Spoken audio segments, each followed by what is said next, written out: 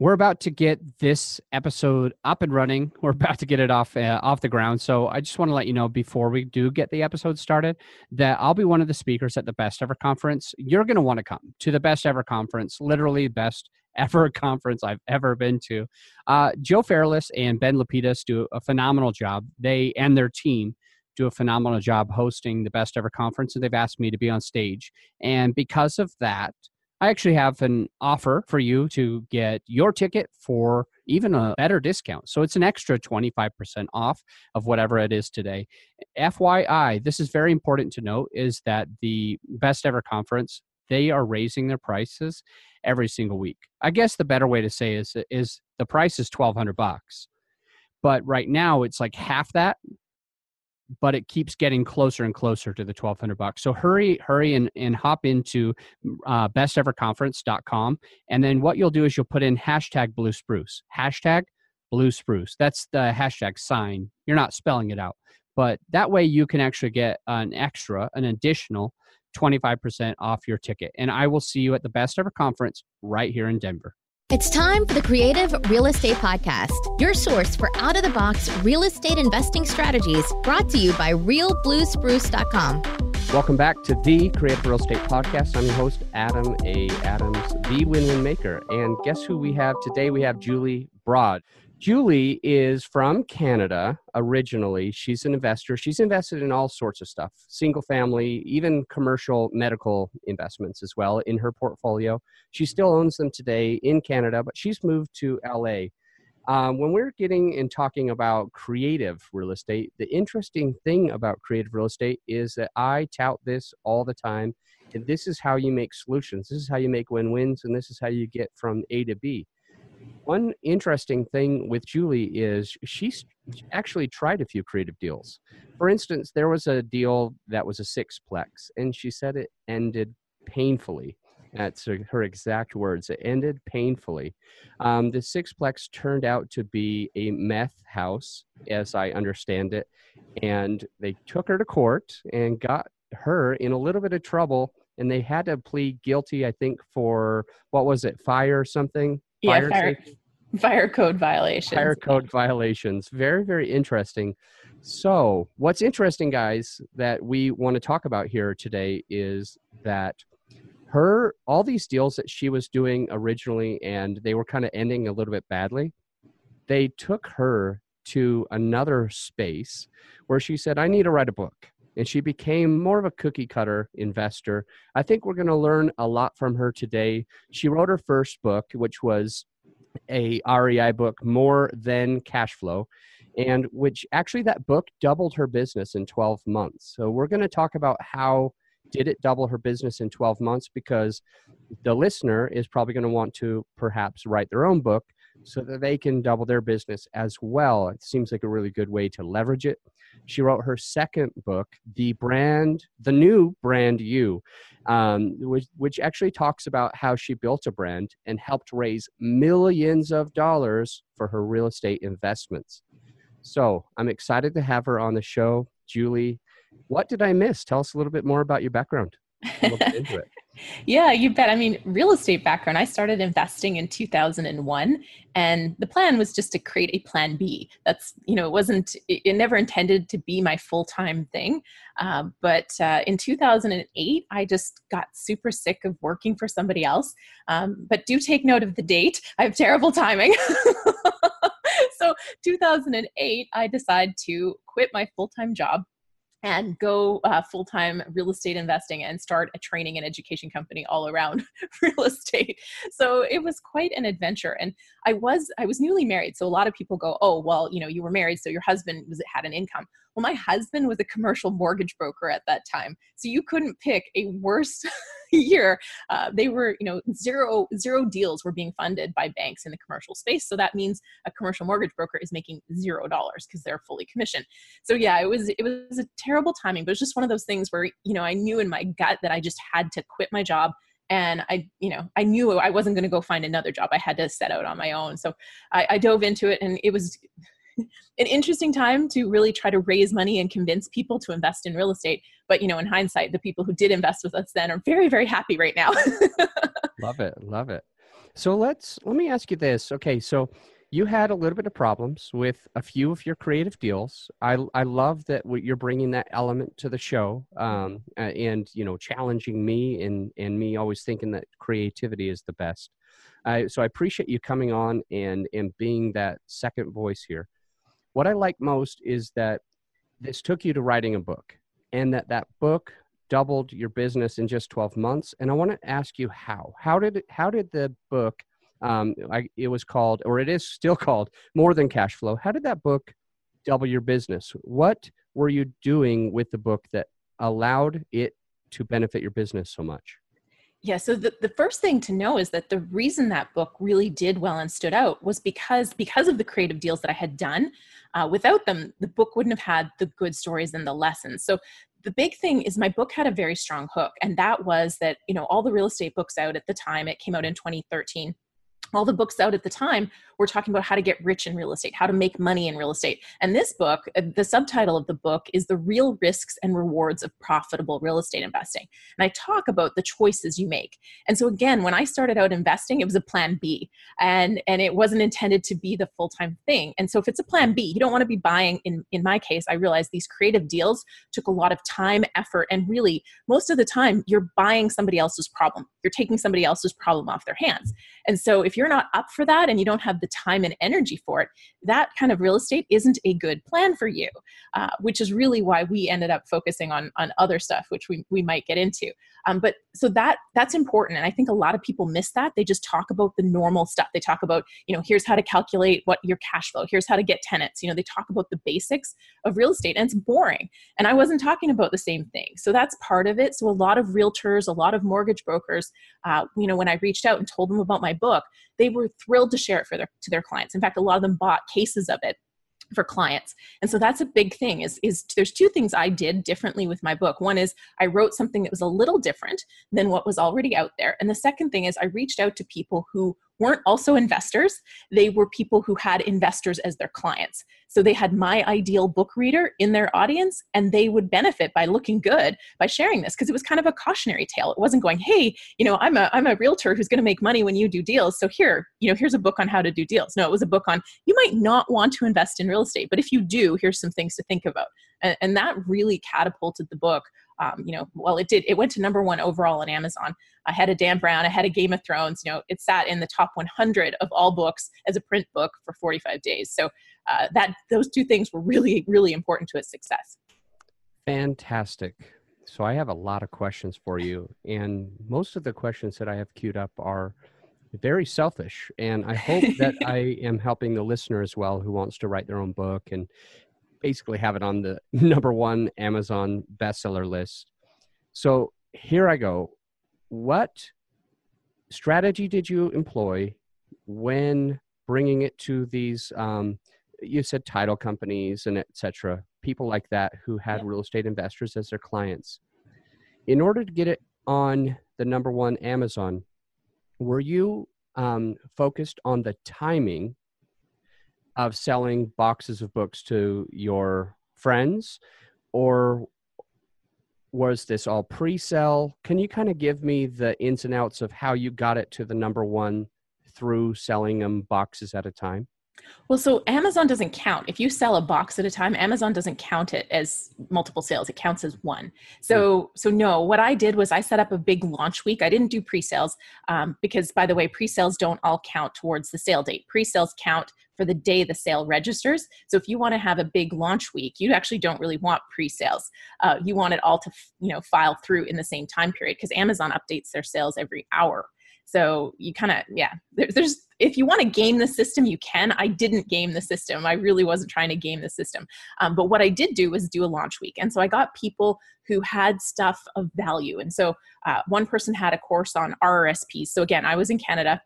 RRSPs are like 401ks. So it was all about RRSP investing. He was leaving the education business. So he actually gave me this course to give away for the week. And it was a $299 course, very complimentary to this book. And a couple other people had eBooks that were, things that they sold. So they were not freebies. These were things that people would have to pay $29 or $49 to get normally. So I had a handful of high value things that the reader of my book would want. I had spreadsheet tools and some other things like that. So during that week, anybody who bought 3 copies of my book got this package of freebies, which I think was worth about $450. And again, a really important thing, because I do see people doing this on their launches, but it has to be stuff of value that people would otherwise pay money for. And if it's not, you actually lose, people go, oh, I don't want any of that junk. So then they actually won't buy your book. So if you're not careful about making sure your ideal reader would want that stuff, then you can actually counteract this. But my stuff was really perfect for this reader of the book. So that's one thing, that launch package was key. And then reaching out to a lot of people that I already knew. I had pre-existing relationships because, again, I'd been investing for a lot of years. So I had relationships with people all over Canada, reaching out to them and saying, look, I've got this wicked package. Here's what my book's about. Would appreciate if you tell people. And, people were saying, yes, like my audience, my clients, they're going to want this free stuff. And your book is great. We'd love to support your message. So that combination is what happened to drive the sales. So, and the 3-book sale from any person, those did count as 3 sales. Fantastic. I love it. Thank you for going into that. So let me ask you a little bit more about this first book. You said it doubled your business in 12 months. So can you give me a couple of examples? Let's start with one, but a couple of examples of what happened with your business after the book was released. Yeah, the 2 big things is lead generation, right? So, and this is one thing to make sure that when you're writing your book, you've got your clear, hopefully your ideal reader is also your ideal client in your business. And then you have calls to action in your book. People think if they put their website at the start and the finish that people will come find you. They won't. You have to have really specific calls to action. So I had a couple invitations in my book to come to get different, like a cash flow calculating spreadsheet and some other tools that we used in our business. So they could come and download those in exchange for their email address. So that lead capture is so important because you don't know who's buying your book otherwise. And you want to believe people will check you out, but they forget, they get busy and they just don't. So you want to do that. The other thing that I found was because people got to know me through my book. My book was very personal. I was very open about all the things we did wrong, all the things that didn't go well. People really trusted me after the book because it was so honest and they really did know me. Like if you ever read my book after listening to this, you'll be like, oh yeah, that's her. It's wow. Very, very similar. It shortened the sales cycle. So there was no more, really extended conversation about joining. We had a $10,000 mastermind group, and there was no extended conversation. Really, it was me figuring out if this person was going to add value to that group. So it really reduced that sales cycle, and the workshops that we were doing, they filled instantly. Really, like we'd open the doors and people would come in. And so that was the big, really the big thing was the sales cycle really shortened and people just, trusted and wanted to work with us and wanted to learn with us. Fantastic. I love this. All right. So I want to go into a couple of these things that you just mentioned. And one of them is lead generation. You talked about call to action, shortening sales cycles, and $10,000 mastermind. I want to go into the lead generation. Specifically, what are we talking about here as it is with the book? So, and again, like it was kind of funny because I set out, I kind of thought the book would help my training and education company, but I didn't actually think it would help raise money. So it depends on the audience that you're going for. It had that effect anyways. We raised a lot of money from strangers that would read the book and call us up and go, hey, I'm just wondering if you're looking for any more investors. But that wasn't my direct intent. So first you got to figure out what is your direct intent from your book. Because that's where you want to focus it. And if you try to focus it in 2 ways, it probably won't work. But you may have, what happened to me was you may actually connect with 2 different audiences. So I mention all that because that's really important when you're doing lead capture, because you have to have a clarity of what's going to be, what's going to entice someone to reach out and give you their email address or their cell phone or whatever it is that you're looking for that lead capture. So hopefully that kind of answers your question. Okay. So the lead generation is lead capture, and the way to get that is through the call to action. Exactly. Yeah. So like I said, I was inside of the book in 2 or 3 places. I say, okay, so if you want an easier way to do this, I've got a spreadsheet tool. You can go download this at, this URL, and they would go there, put in their email address. And I had a little extra thing in there that says what page sent you to this. It all automatically goes anyways, but it's kind of just, it slows some people down if they happen to put that page. Plus it also told me which page in the book which call to action was actually driving people to sign up. So it gave me a little bit of information. Once they signed up to that, I had an autoresponder series set up. So just emails that are preset. that go out to them that, at the time we're offering, one of my intro courses. So you didn't just write a book. No. You really built a business with a book. Is that? Well, I had the business already. So a lot of these pieces were already in place. It was just a matter of taking the book and kind of plugging it into the pieces that were in existence. But we work with a lot of clients at my company, book launchers, and that's what we're helping them figure out is, okay, I'm starting this business or I'm trying to expand this business. How does the book fit in? And I think that's really important because a lot of people write a book and they haven't actually thought about what they want the book to do very specifically for them. So they don't know what part of their business to plug it into or what part of the business needs to be built out before the book comes out. Wow, this is fantastic. We're going to get into book launchers as well. This is really insightful. I really appreciate it. What do you mean when you say, quote, it shortened the sales call? What does that exactly mean? So I said it shortened the sales cycle. So what I found was normally when somebody would sign up to our newsletter list, they'd be probably anywhere from 3 to 9 months before they would invest, a big amount of money. So they might spend $49 on a webinar, or they might spend $99 on something. But before they'd actually spend, $1,200 on one of our live workshops, or like I said, we had a $10,000 annual mastermind. Before they would spend that, it was usually 3 to 9 months. But what I was finding was after somebody read a book, it was instantaneous. They would call, for the mastermind, everybody had to have a call with me. And the call it wasn't them asking me all these questions, but what am I going to get out of the mastermind? The call was me asking them, okay, what are you hoping to get out of the mastermind? What are you bringing to the mastermind? I was then screening them. So that's really what I mean by it shortened the sales cycle. It just really changed the conversation and changed where I was sitting in that conversation. I'm hoping my listener is excited about this as I really am. Thank you for all of the information we're getting into. I really appreciate it. So we're talking about how much money did you raise through this book? You keep saying that it was easy to raise money. People called you. So what did that look like? Did you raise, hundreds of thousands, millions? How many millions? Well, I've never tallied the money, but I know after the book came out, we were doing a house a month at the time, and the houses we were buying were about $350,000. So we raised, after the book came out, that money started coming in really easily for every house that we were buying. And a lot of them we were doing renos on, full renos too. And then we got to the point where we had so many investors waiting for our next deal that one deal a month we weren't keeping pace, but we didn't have the capacity. And I keep saying we, because my husband was very much my investment business partner on this.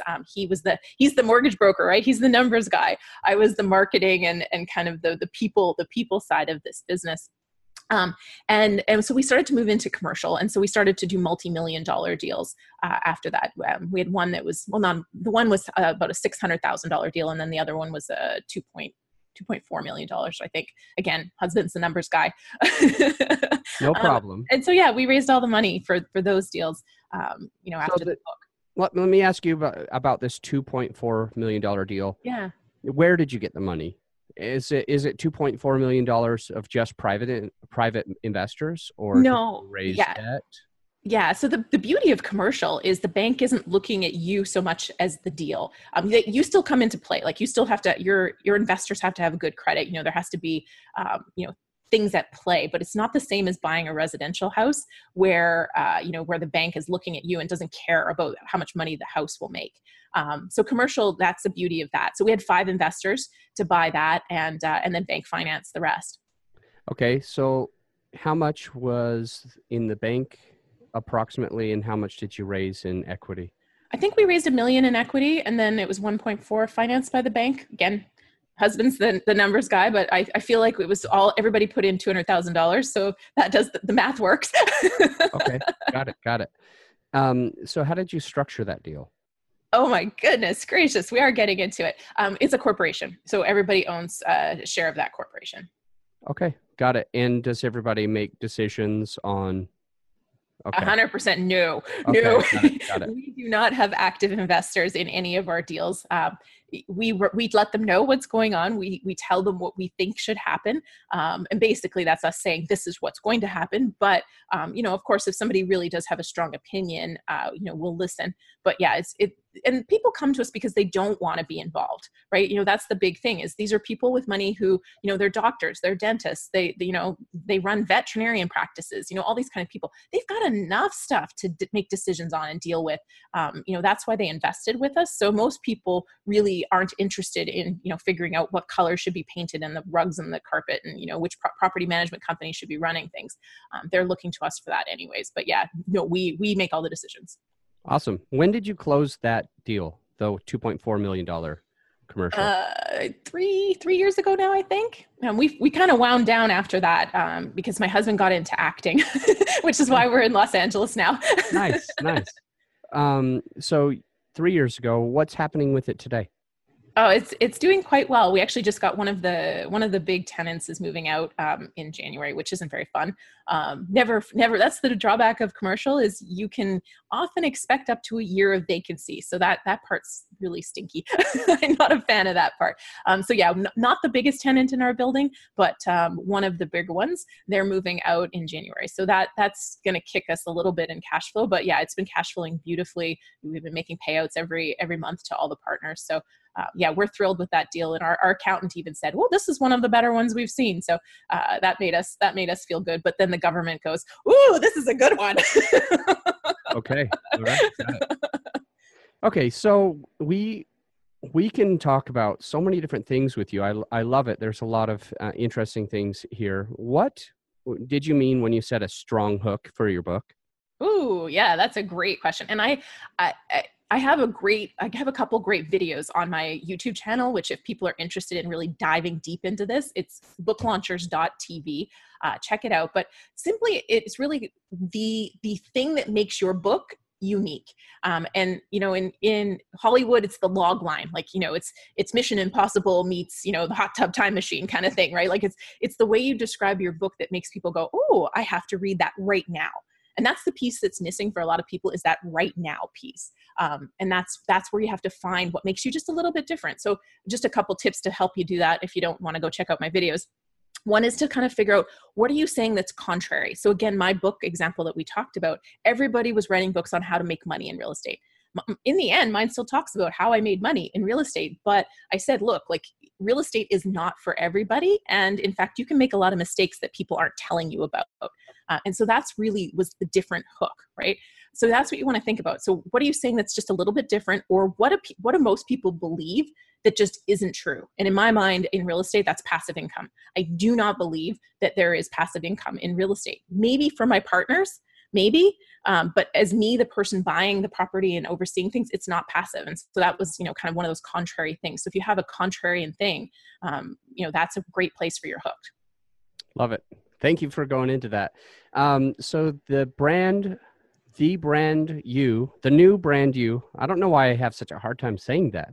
I'm sorry. Okay. It's okay. It talks about how you built a brand that raised millions of dollars. Are both of your books available right now? The new brand you, as well as what was the other one called? More Than Cash Flow. More Than Cash Flow. Yeah. Okay, cool. And you can find them both on Amazon? Yeah, Amazon, Barnes & Noble, normal places, yeah. Great deal. And you obviously have a lot of experience with writing books and understanding how to market them, which kind of brings us into Book Launchers, which is a servicing company of writing coaches that you have, marketing, PR people, the whole crew that you need basically to write and publish a nonfiction book. How does one work with you guys in Book Launchers? Like, what would we do, and how much, what would we be looking at for a cost to get something out? How long does it take? Can you kind of break some of that down? Yeah, it's tough to give generic answers because every book is different, but we're set up as a membership. So you can come to us at any phase in the process. Some people come to us with an idea and they want to make sure they've got a juicy enough hook and they want to be coached through writing it. Others want us to use one of our writers to assist them with writing it.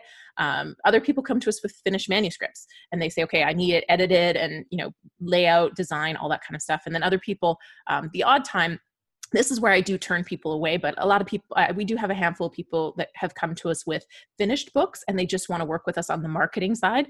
Because I have a great marketing team. Plus we're always looking at it from okay, how is this going to build your business as well as market the book? So yeah, you can come to us at any phase in the process, but my goal is that we're going to help you create success from your book, not just get you a book. And so in that regard, I do turn people away if I feel like they're not going to be amenable to making certain changes that will make their book marketable. Some people just say, no, this is my book and that's it. And I'm like, okay, well, that's great, but I don't know if we're going to be able to help you. And so I turn them away at that point. But most people come to us and they want to create success. So they want our expert advice because everybody on my team has had tremendous success in their aspect of the book publishing. So it's a fun industry. But yeah, you can come to us at any phase and we'll help you all the way through to the end where we're helping you market your book, getting you PR, speaking gigs, because my approach really is getting your book in front of those ideal readers. So the groups of them as much as possible. So that's really where my marketing team focuses. But online's important too. So we pay attention to the SEO and keywords and all that stuff too. Okay. Well, let me ask you, before we get into the final five, I want to ask one question on how you find speaking gigs. So can you kind of give us a little bit of that? Can I pick your brain on that a little bit? Yeah, you can. So, I mean, I have a booking agent. She doesn't like to be called an agent, so I call her a booking person on our team. She used to work as a booking agent, which is why we don't call her an agent. She spent 10 years booking people. So she kind of looks at it from a few perspectives. And one of them is she's trying to figure out what are your speaking topics. So you really have to have something that is going to be appealing to the people you want to speak to. And that's really the first thing. If you have a demo reel, that's helpful because a lot of people are asking for a demo reel. But if you're new, like if you haven't spoke on this topic at all, or you haven't done any speaking, then you're just going to start with local associations and kind of local places that are always looking for great content for their audiences. So it really is, again, a tailored approach. Depends where you're at in your speaking career. And it also depends on what the subject of your book is. We have some people in the cryptocurrency kind of space, which is really hot right now. So it's a little bit easier to kind of skyrocket them if they're ready with their talk. Wow. Okay. What is a demo reel for those of us who don't live in LA? Well, it's not even an LA thing. A demo reel for an actor is a different thing. Okay. For a speaker, it's just clips of so it can just be one talk, so a segment of a talk that you've given. But in many cases, it's really clips of several talks that you've given, and you want it to show the audience reacting, as well as what a segment or a sample of what you're talking about. So you're saying just kind of go to local associations, local places first? Yeah, I mean, that's how I started. So a lot of my talks were real estate clubs initially, real estate clubs, some kind of business association type things. That's how I started. That's how a lot of our clients were kind of opening the door to them. It's 15, 20 people in the audience, so it's low risk if you're not doing well, but it's also a great opportunity for you to test your messaging and nail your talks. Okay, how do you turn that into a demo reel? Do you just have to have a friend with a camera that's going on the audience and on you? And I'm a terrible example. I've had epic failures in getting a demo reel. Every time I get a talk and I think I've paid people to record it and they've had camera failures, but yeah, really you just need to get people who will film it for you. As you get to the bigger events, they all have them filmed. Some of the bigger, whether it's real estate or some of these other events, the bigger it is, the chances are they already have it filmed. So you just have to ask for a copy. Got it. Thank you so much. All right. So we are going to skip the final five today. There is so much that I could pick your brain on, but I think we'll just have to have you back on if you're okay with that. I would love to. Thank you very much. Perfect. How do people find you and how do people find Book Launchers? You bet. So booklaunchers.com is the best place to find me. But I hang out at my YouTube channel. It's kind of my passion project. So if you want to find me, booklaunchers.tv. Okay, perfect. So booklaunchers.tv is a direct link to your YouTube channel. Yeah. And then booklaunchers.com is the website, and that's where they can kind of find how this all works if they want to write a book. You bet. And we've got a launch letter there that comes out every 2 weeks. So if you want tips, you're not quite ready to write your book, you just want to stay in touch. Every 2 weeks, I send out tips and some of my videos as well. I love it. Thanks so much for coming on. I really appreciate you. And until next time, Julie, think outside the box. Hey, it's Adam Adamson. I'm really grateful to have you as a loyal listener of the show. It is disclaimer time, and there is 4 things that need to be said. And number 1, we're not attorneys or CPAs, so please consult your own professional advisors. Number 2, any investment opportunity that is discussed on this show is for accredited investors only. And if you would like to be a part of one, my contact information is in the show notes. Number 3, if you love this content, all I ask is that you show us by going to iTunes and leaving a 5-star rating and review. And number 4, the Best Ever Conference is coming up. It's on February 22nd and 23rd. The price is changing every single week, so don't wait to get your tickets. Go grab them right now. Go to besteverconference.com and then put in the hashtag Blue Spruce.